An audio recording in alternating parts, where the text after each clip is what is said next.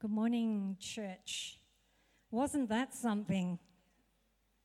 So beautiful. We could go home and be filled right now. So we've been in a series called The Lord's Prayer. Oh, no, it was not. Okay, that was a tissue moment. The Beatitudes. I don't think I've ever been in a church where we studied the Beatitudes as well as we have. I don't think I have. And I think it's been wonderful. I've learned a lot. Have you? Have you enjoyed it? Whilst it's been, we've done that for quite a few weeks, I don't think it's been a long series. This is where Jesus ushers in the truth of the gospel. He invades the law and goes, here's the thing. And today I've been asked to speak on the Lord's Prayer, and, initially it's like, wow, what about prayer? Probably got a few things to say about that.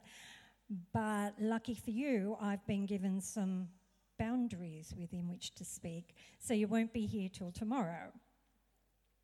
So the scripture for today is Matthew 6, verses 9 to 16. The Lord's Prayer is also found in Luke 11, verses 2 to 5. But let's read from Matthew. This is then how you should pray. Our Father in heaven, hallowed be your name. Your kingdom come, your will be done on earth as it is in heaven. Give us today our daily bread, and forgive us our debts, as we also have forgiven our debtors. And lead us not into temptation, but deliver us from evil. And some translations have from the evil one. I noticed something this morning when I was reading this again. This is not what we should pray. This is how we should pray. And there's a very big difference between what and how. These are not words that we just repeat over. This is the model. This is how we should pray. That was a free point. I haven't got that one down. Do you know, I think Jesus gave us this model of prayer because he's always very interested in us. And he's interested in our hearts. When I was first given this topic to preach, I was like, well, what am I going to say about that? I mean, I've known the Lord's Prayer since I was little, even though I wasn't born in a Christian home. Most people know the Lord's Prayer, I think. Didn't know what it all meant, but I knew what the words were. But as I looked at it and thought about it, the Lord's Prayer is a very revealing prayer. It reveals the state of our heart, and it leads us to authenticity before God. So what do we need to get there? Before we look at the prayer itself, I would like to offer a little bit of a foundation, and Dan, thank you, did some of that for me last week, but I thought I might recap in case you weren't here, or I can offer something in a way that will be helpful to you before we launch into the prayer. So we're going to look at the concepts of motivation and our mindset. So what prompted Jesus to offer this model of prayer? I think there were a few things, but I think Jesus identified a fundamental problem with our reward motivation. So excuse me one moment.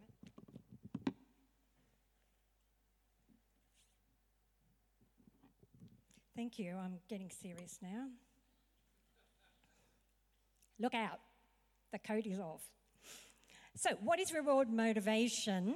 Reward motivation is another way of saying we do things because of the reward that we receive. Now, that's true of you. We might not want to admit that, but this is true. We can be what we call, fancy word, extrinsically motivated. And what that means is we're motivated by what happens outside of ourselves. Like if I get a sticker for writing my words beautifully, that would be an example of extrinsic motivation. Or we could be intrinsically motivated, another fancy word, and that means I am just motivated from within myself. I want to reach my goal, and I just launch forward without any hoo-ha from outside, and I'm satisfied by reaching my goal. But it doesn't matter how we're motivated. I think the issue is that we are motivated by reward. Now, what was happening in Jesus' time that caused him to address reward motivation? So historically, the leaders, the Jews, were using spiritual behavior in a way that was a bit problematic. So, for instance, in prayer, they were speaking very loudly in a public place. It was overt, it was loud, it was very wordy, 1,000 words to say two things. When they were fasting, their faces looked sour and dour, and they had a bedraggled appearance, so that you would know, I'm fasting. I'm not saying anything, but you know. When they gave charity, they were overt. Oh, by the way, I heard you had a need. Here you go.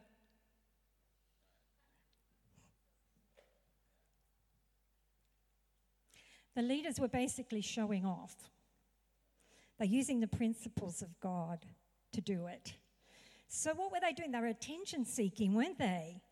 They were looking for attention by how well they could pray. You know, believing that from their wordiness, God would answer their prayer, and trying to dazzle people with how wonderfully they can pray.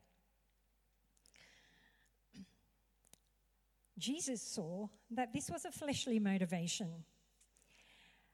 I want you to think I'm fab. So I'm going to do all these things so you do think I'm fab, that you adore me and respect me.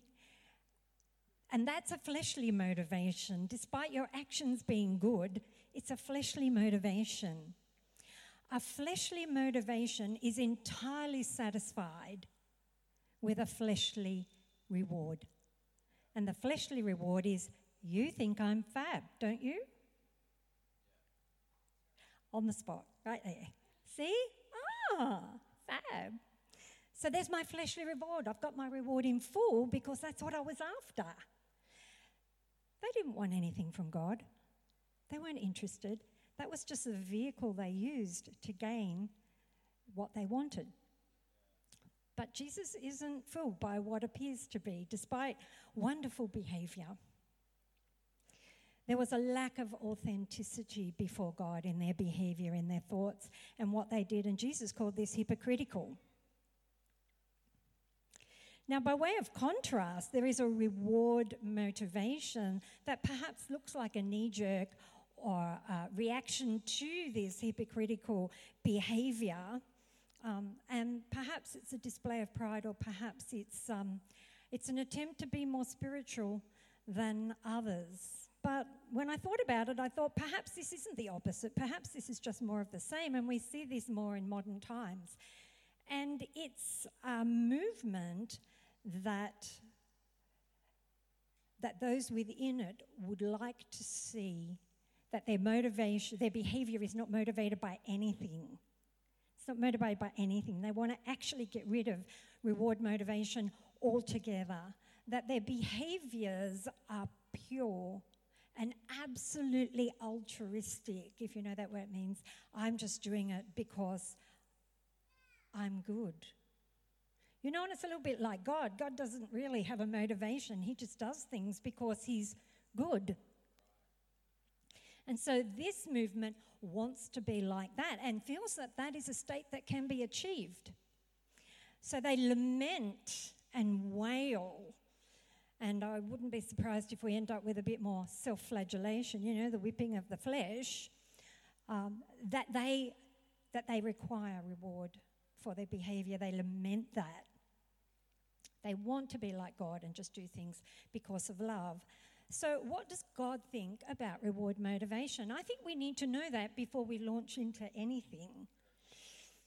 So, interestingly, this is how God made us. He was the one that made us. He was the one that made us to behave for reward.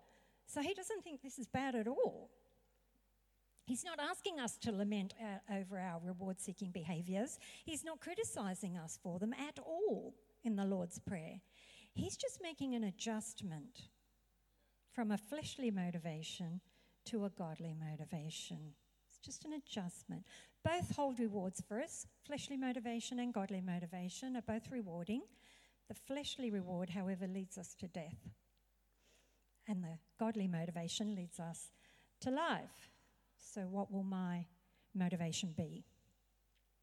So having laid that foundation of motivation now, let's have a look at the mindset of the prayer itself. A global view of the prayer is interesting. Have we got it up, perhaps? A global view of the prayer is interesting because you notice something. Because all of the personal pronouns in the passage are all collective. So what do I mean by that? It's our Father, it's not my Father who is in heaven. Hallowed be your name. Your kingdom come, your will be done on earth as it is in heaven. Give us our daily bread. Not give me, give us. So all of the personal pronouns are all-encompassing and collective. So that says something to us. I think Jesus was very selective about the words he used, so I think he's communicating something to us. The Bible speaks in collective terms often. Now, this is a bit difficult for us because we live in an individualist culture. We think in terms of I and me, maintaining my independence, and my goals are what I want to maintain my independence and to take me to places where I want to go. If we contrast this, however, with a collectivist culture, such as an Asian culture, they think very differently to us.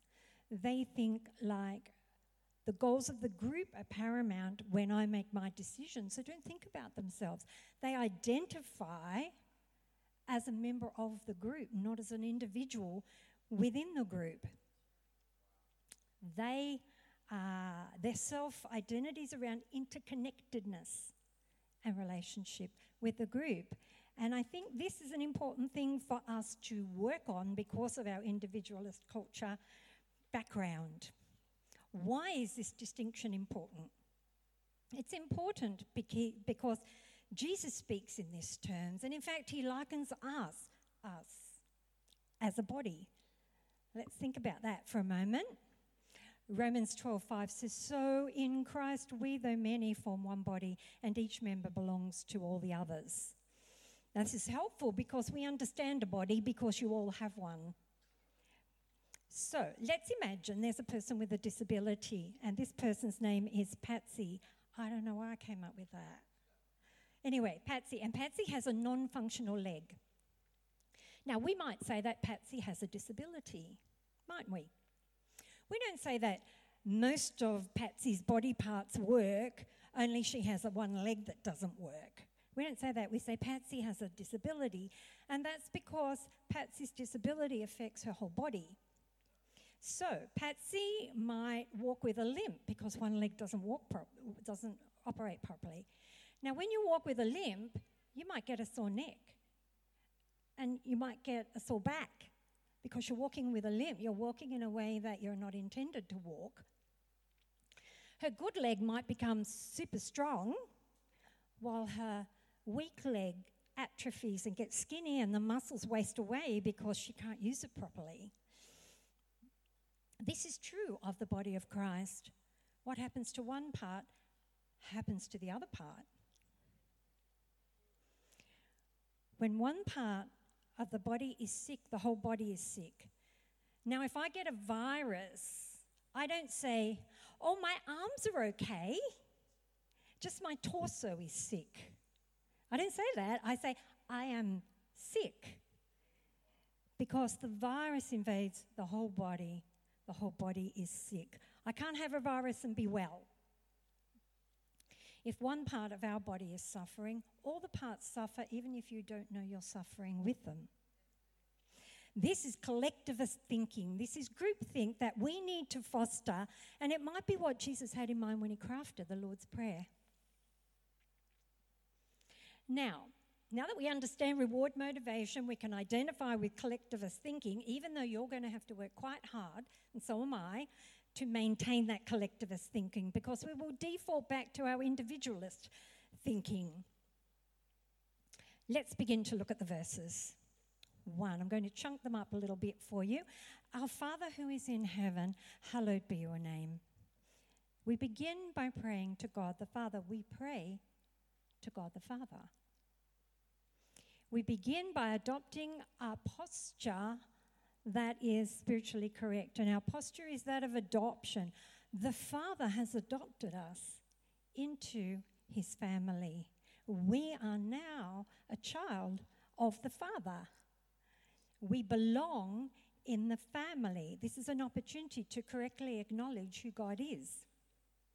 Hallowed be your name. Now, once we acknowledge God, what we might tend to do is to pop off and start talking about what we need from an individualist perspective. Remember, we might say, I need this and I need that, or I'd like that and that. But that's not where Jesus said we need to go next. We don't progress to asking for things. We praise God. How do we do that?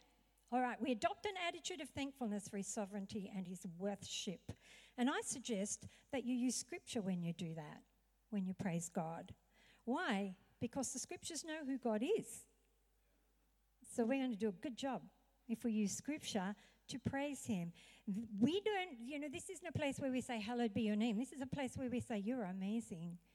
You're the Father who rewards the children who diligently seek him. You're the Alpha and the Omega. You're the beginning and the end. You're the creator of the heavens and the earth. And you see, when you know scripture, those words just flow, and it's a hard place to move on from when we start praising him. Now we're going to have a look at these chunks of scripture and see how these are revealing of ourselves. So I've outlined a few suggestions after each chunk of scripture for us to think about. What does this reveal about ourselves? It reveals whether we struggle to praise and worship God. There could be reasons for this. We might not know enough scriptures to offer praise. Perhaps we wish to actively avoid God the Father.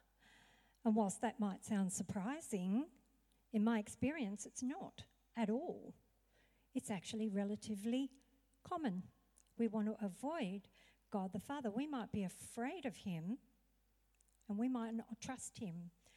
That doesn't mean you might feel the same way about Jesus. Most people are more comfortable with Jesus than they might be with God the Father. This might reveal our unwillingness to offer praise at all. You might not want to. It may reveal some reward motivation problems, some inauthenticity in our spirituality or our relationship with God. Selah. Let's move on and have a look at your kingdom come and your will be done on earth as it is in heaven. When I knew the Lord's Prayer, but way back in the day, I used to think if you prayed that bit, your kingdom come, your will be done on earth as it is in heaven, that somehow that will just happen. That, I will pray and God will usher in the kingdom and his will. But I think we've got to think about how does this actually happen? I think this is an invitation to partner with him. How does the kingdom come? The kingdom comes through me, and the kingdom comes through you.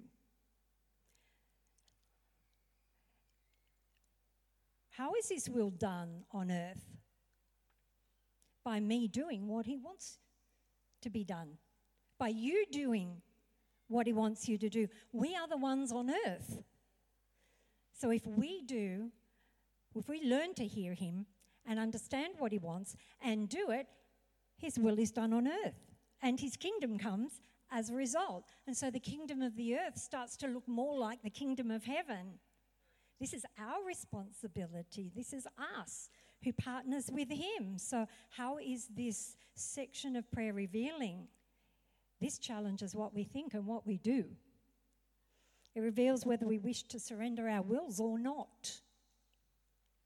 It reveals whether we are willing to do what he asks in order to bring his will to earth, and it reveals how much we care about the kingdom when compared to how much we care about what I want or what you might want. It reveals how much I care about people, because bringing his will to earth and his kingdom come is about other people, isn't it? Give us this day our daily bread. What is God saying here? Where is he directing our minds right here? Is this about food? We might think so initially. Give us this day our daily bread. Bread means that loaf from Baker's Delight. Toast sliced. White bread for Tony. Whew. Cape seed for me. But the word bread here is broader than just food. It's about provision. Here we ask for provision, but notice we're not asking for provision for ourselves because it's our. Give us this day our daily bread. I'm asking for provision for you. I'm asking provision for us as a group. Where else is this directing our mind? And I think this is really important. Give us this day. Give us today. Today. There is no mention of yesterday or tomorrow. Give us today. Give us this day our daily bread. Today and only today. Our minds are often outside of today. We're perhaps ruminating on the past, or perhaps we are being forward thinkers, because I've noticed when we get to yesterday, we were thinking about today. When we get to today, we're thinking about tomorrow. It's actually a discipline to think about today. And God is saying to us, it's about today. Think about today. Today, will I ask God if he will provide for me? This reminds me of the children of Israel coming out of the wilderness. They moaned. Boy, they could moan like no other people could moan. I'm sure you don't moan like they did. Give us food, give us this, give us that. And God gave them manna, didn't he?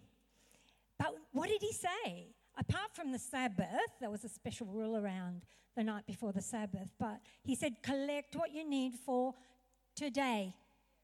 For today. Now, being people, we tend to think, well, what does God know? Perhaps I'll collect a little bit more. So we started to stockpile food. Some of the children of Israel stockpiled food so they'd have a sneaky supply for tomorrow. So they only have to trust God once for today and tomorrow, thinking that that was probably sufficient. But what happened? That manna on the next day turned inedible, disgusting, and stank. So it wasn't a desirable thing to have in your house because it was stinky and disgusting. Let's think about today. What does this reveal? It reveals what our minds think on. This is a challenge to think about today and not tomorrow. Am I anxious and fearful? If I am, I'm more than likely thinking about another time other than today. It reveals whether we trust God for provision at all, or would I rather trust myself? There's a sermon right there. That's a whole sermon. It challenges us to think about who is our provider. Does God provide? Forgive us our debts as we forgive our debtors. This section of prayer, let's get right here now. Roll up your sleeves. This section of prayer is empowering, it is challenging, and it's revealing for people. Now we know, according to the scriptures, that God is all forgiving. He is forgiving, he is love, he is kind. He is so forgiving that he sent his son to die for you so that you can be forgiven. He cares so much that you're in relationship with him that he has pulled out every stop that he's got to say, come, just as you are. If you accept my son, come, come. But notice what it says here. Forgive us our debts as we forgive our debtors. As we forget our debtors. And this reminds me of the same principle of judgment.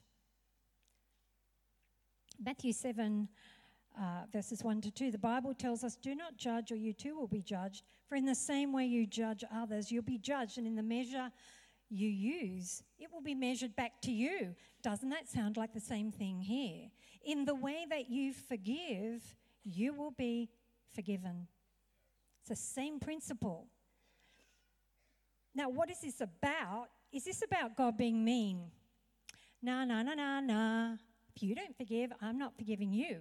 I'm sitting up in heaven with my arms crossed. Too bad you. I'm waiting for you to move. I don't think that that's God at all. What happens?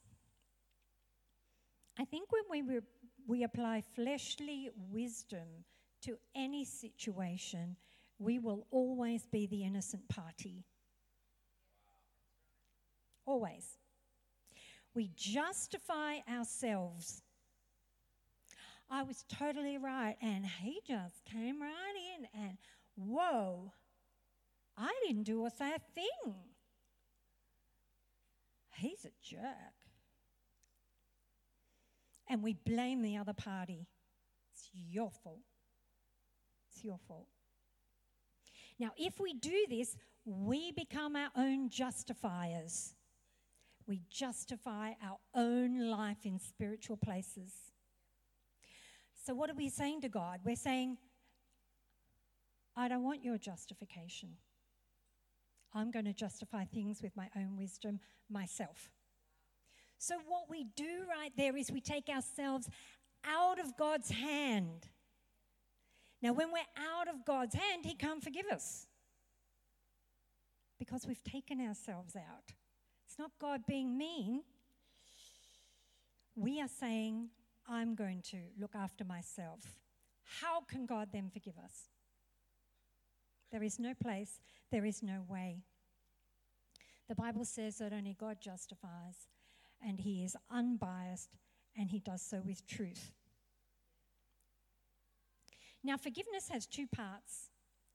It is one, forgiving the action that the perpetrator, the person you blame, you did it, I will forgive you.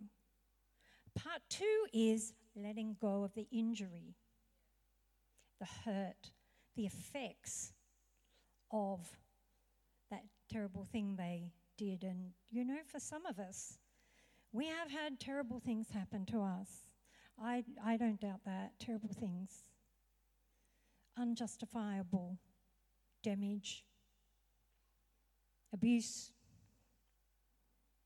You know, ripping apart your life. For some of us, yes.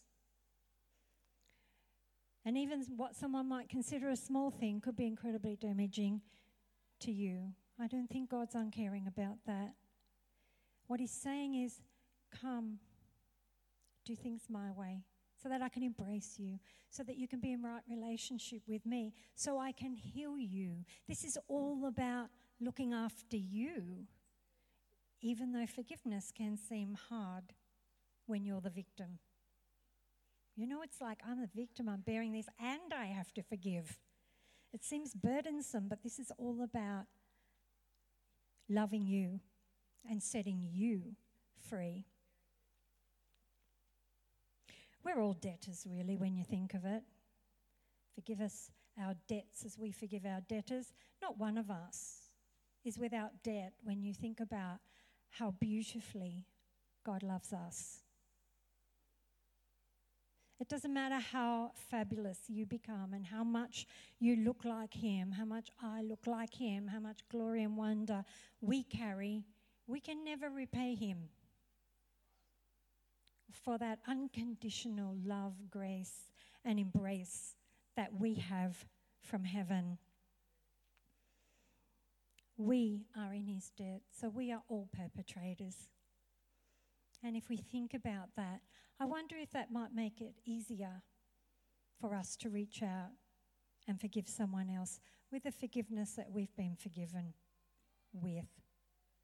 I think that makes it a little bit easier.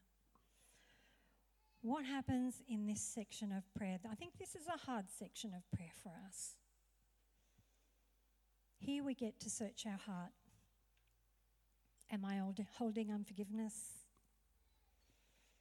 If so, can I let it go and let go of the hurt that has found a place in the deep parts of me? And sometimes we don't know if we're holding unforgiveness. It's so deep, and the hurt has been so injurious to us that we don't know where we're holding it, we've squashed it down and covered it up with the rest of our life. But this is where we can invite the Holy Spirit to come, because he shines the light and looks in the deepest, darkest places if we'd let him. And he might find something right here in this part of the prayer. Not to condemn you, not to be mean to you, but to go, oh, will you give that to me so I can take it? Give me your burden. Give me your pain. I've already died for that. I'll take that and you can be free. We can be restored back to the Father if that's what we do. Removing the barrier between us and him. That we, the people who forgive, might be blessed, and that you might be blessed also. Because if I'm blessed, you're blessed. If I'm forgiven, I can give to you. How is this revealing? It reveals how willing we are to search our hearts, and sometimes that's a hard thing because of the pain we have. Can I go there? It reveals how surrendered to God we're willing to be. That's a tough one. This is really where the rubber meets the road, I think. How much we want God's justification and not our own. It reveals how much we value God's forgiveness and how much we want to remain in God's kingdom. It reveals how much we want to be in right relationship with God and with our brothers and sisters, members of the body. And lead us not into temptation, but deliver us from evil. Here we acknowledge that we don't know all things. And if we don't know that, here's the revelation today. You don't know all things.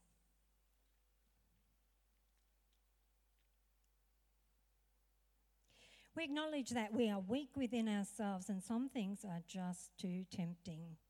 We can all be tempted. We're just all tempted by different things.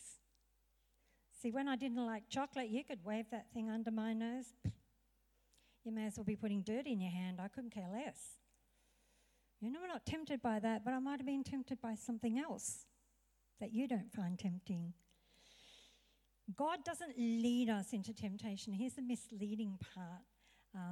So it sounds to us, because the Hebrew language has different forms of grammar that can lead us to think God is saying something that he isn't. But what we're saying is, God, keep us from temptation. When I am weak, keep me from that place that I might not even know is a hard place for me. Will you keep me from that? And when I am tempted, keep me safe from that thing. That's what we're saying. And I was thinking about Abraham as the first person that came to mind when I was thinking about this. And he was tested. God will test us also. And Abraham was tested to see if he would sacrifice his beloved son of promise, Isaac. Why does God allow testing? Again, is he being mean? I don't think so. Why does he want us to experience difficulty? Because I think out of the place of difficulty and triumph comes loyalty, strength, obedience, and fitness for service. This is where we get strong.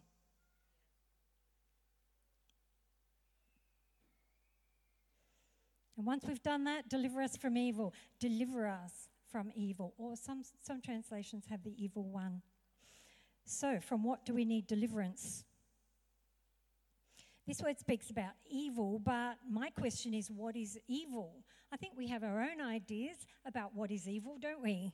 And perhaps that's different for all of us. And perhaps this idea is a bit more complex than it first might appear.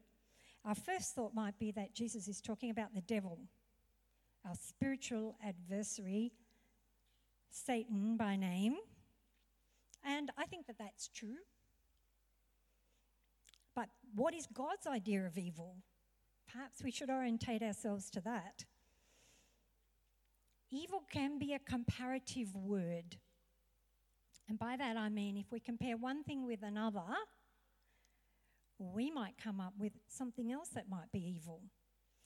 when compared with God, who is all good and all loving and amazing and pure and holy and perfect, anything other than that might be evil.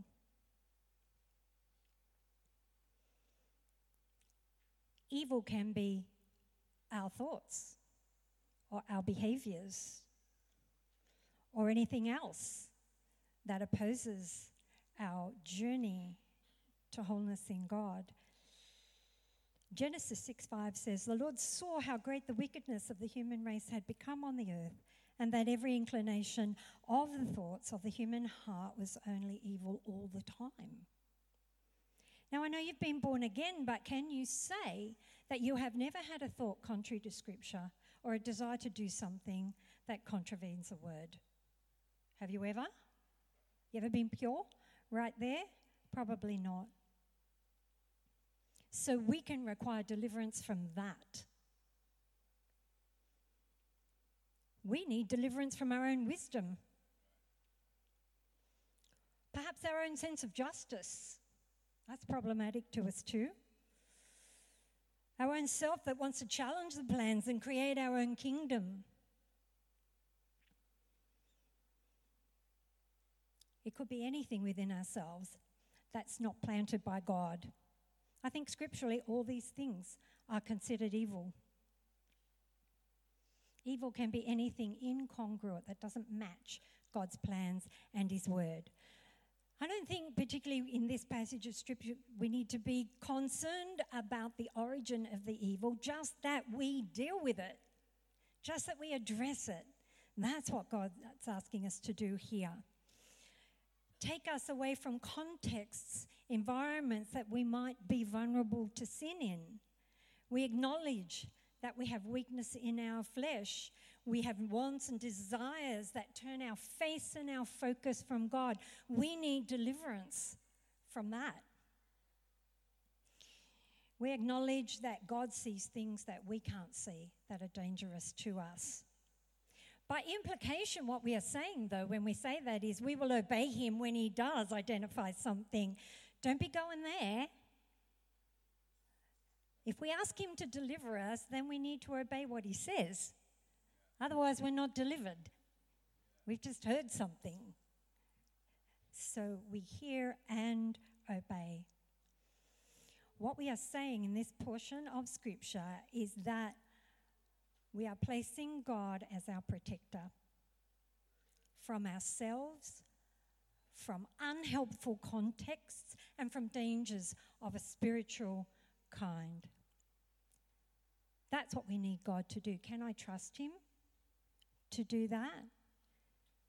This prayer, this part of the prayer is revealing it uncovers pride. When we go, no, I can do it.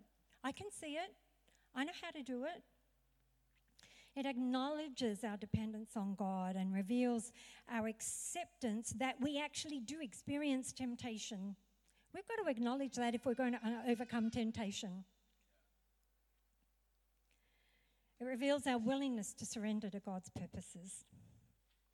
It reveals the value that we place on maturity and the maturation process. Will I go through the testing or not? How much do I value maturity in God?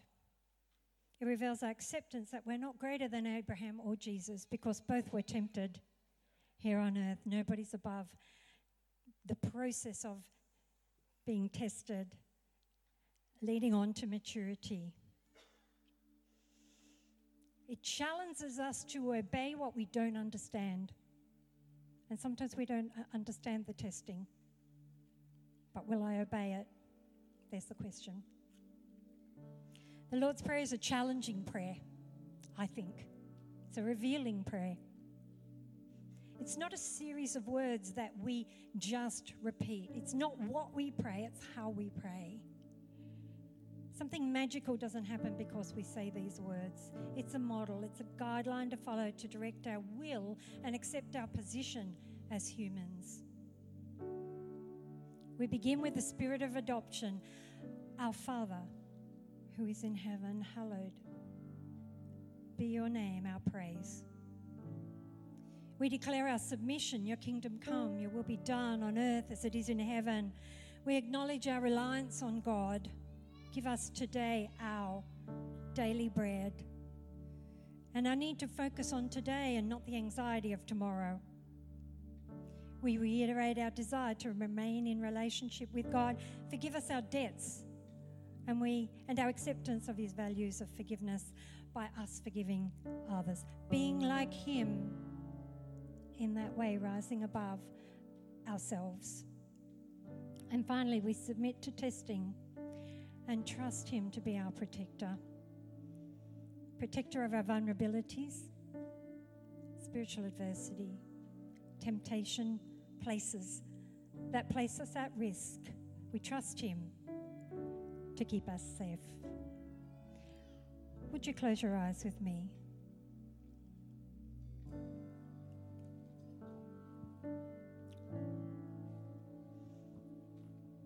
Now, I'm not sure what part of that word this morning may have spoken to you, and I hope that a part of it may have.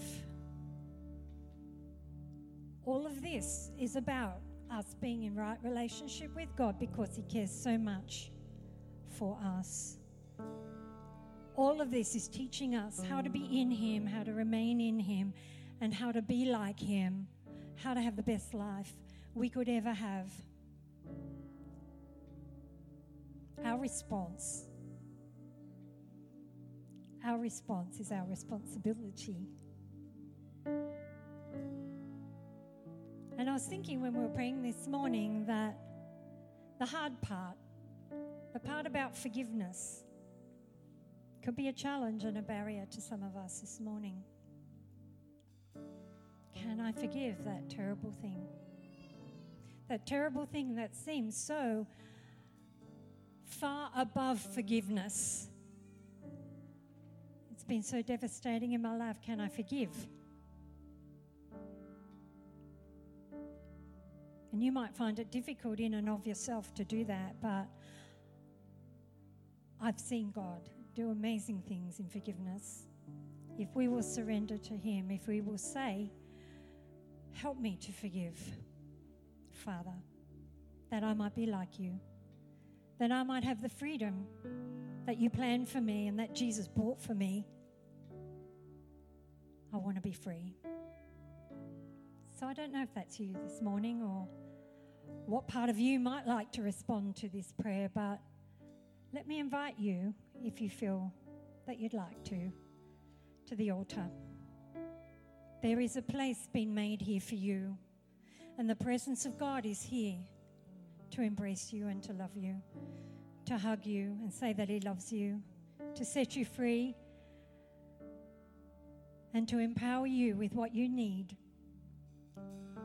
today in this place. There is a spirit of freedom and love. If you would like to come,